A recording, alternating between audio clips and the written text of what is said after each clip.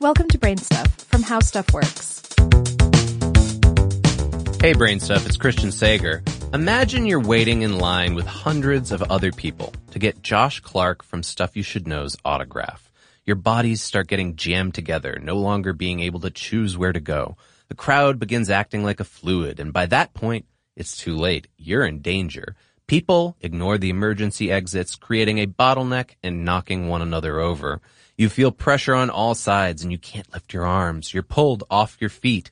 Some people below you crawl, then die. Within 3 minutes, there are 100 corpses on the floor and you're struggling to breathe as the air is squeezed out of your lungs.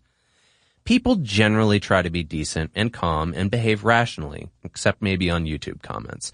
Even in a crisis, they'll try to make safe decisions, but they can only do this based on what they know. And crowds are a condition of everyday urban life, a necessary inconvenience of city living. We pass in and out of them all the time on subways and sidewalks.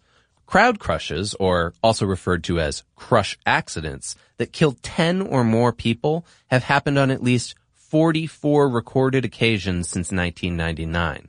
That's one every 4 months, and they happen everywhere. Multiple crowd crushes have occurred with the Hajj in Mecca, Saudi Arabia, where hundreds were killed on at least 9 occasions. Much of the information in this episode actually comes from an excellent October 2015 article from The Guardian by Leo Benedictus. So, we've got 2 types of crowds to look at. The first is low density, and it's the low risk type of crowd. Moving crowds with a density of up to 4 people per square meter, those are usually safe. People have enough room then to make decisions and act accordingly. But the second type of crowd, those are high-density crowds, and they are high risk. There's been an increase in the frequency of high-density crowds lately because we're trying to service more people in less time. High-density crowds are measured by at least 6 people per square meter. Reports show that crowd disasters have more than doubled in the past 2 decades. In the developed world, these are most likely to occur at rock concerts and soccer games. They also happen at religious events like the Hajj. One of the best documented crowd disasters in the U.S. happened in 1979 at a concert by The Who in Cincinnati. High-density crowds are a mass of complex agents that respond based on their limited choices and their exposure to products in their environment, like heat, for instance. Physical contact in these high-density crowds causes waves every time there's physical contact between members. These shock waves can lift people off their feet and even propel them about 3 meters or 10 feet. One researcher even studies mosh pits by standing in the middle to witness crowd dynamics produced by shock waves. Within high-density crowds, there are 2 types of dangers you want to watch out for. Type 1 is what's referred to as progressive crowd collapse. One person falls over, and they deny their body as something for the others to lean against. This creates a domino effect, where the adjacent people fall on top of them or are knocked over trying to help. The hole gets larger, and more people are forced in and fall. This often happens when a large crowd is moving steadily through a confined route. Now, this actually happened to me at a Bouncing Souls show in 1996. Luckily, someone picked me up and saved my life. Type 2, the other one you want to watch out for, is the crowd crush.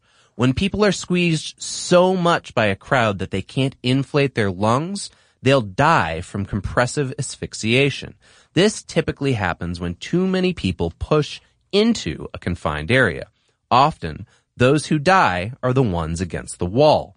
Now, maybe you've also heard talk of stampedes. The mass media's idea of mass panic or a stampede is actually misleading. Again, most of the evidence shows that people take sensible action when they have the right information.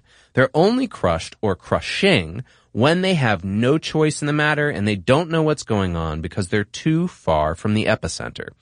Actually, stampedes themselves are unlikely to kill you. The word stampede suggests that people are causing havoc while they're running away, but the real problem is when people can't move at all.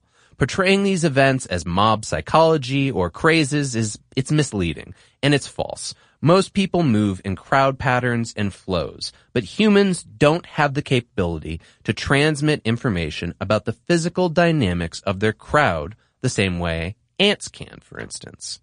Unfortunately, there isn't much of a record of information in the crowd control industry to provide analysis, but there are some technologies being developed to try to help.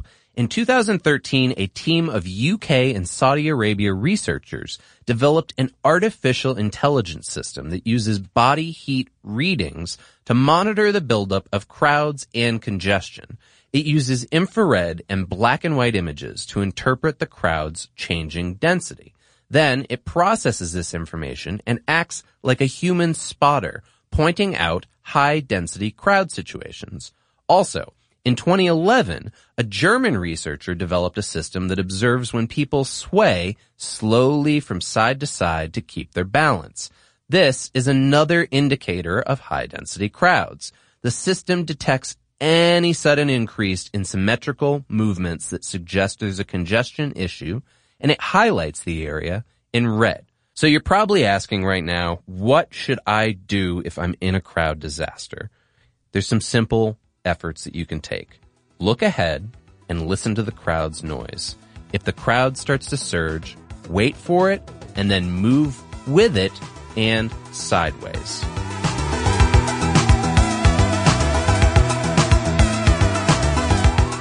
Check out the Brainstuff channel on YouTube. And for more on this and thousands of other topics, visit howstuffworks.com.